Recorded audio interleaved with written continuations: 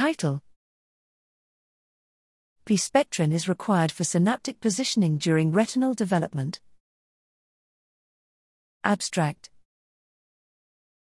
Neural circuit assembly is a multi-step process where synaptic partners are often born at distinct developmental stages, and yet they must find each other and form precise synaptic connections with one another.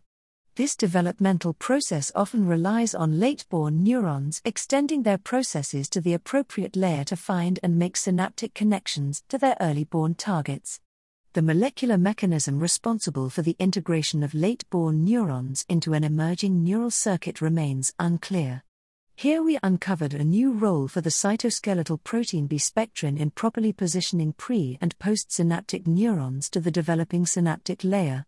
Loss of bII-spectrin disrupts retinal lamination, leads to synaptic connectivity defects, and results in impaired visual function. Together, these findings highlight a new function of bII-spectrin in assembling neural circuits in the mouse outer retina.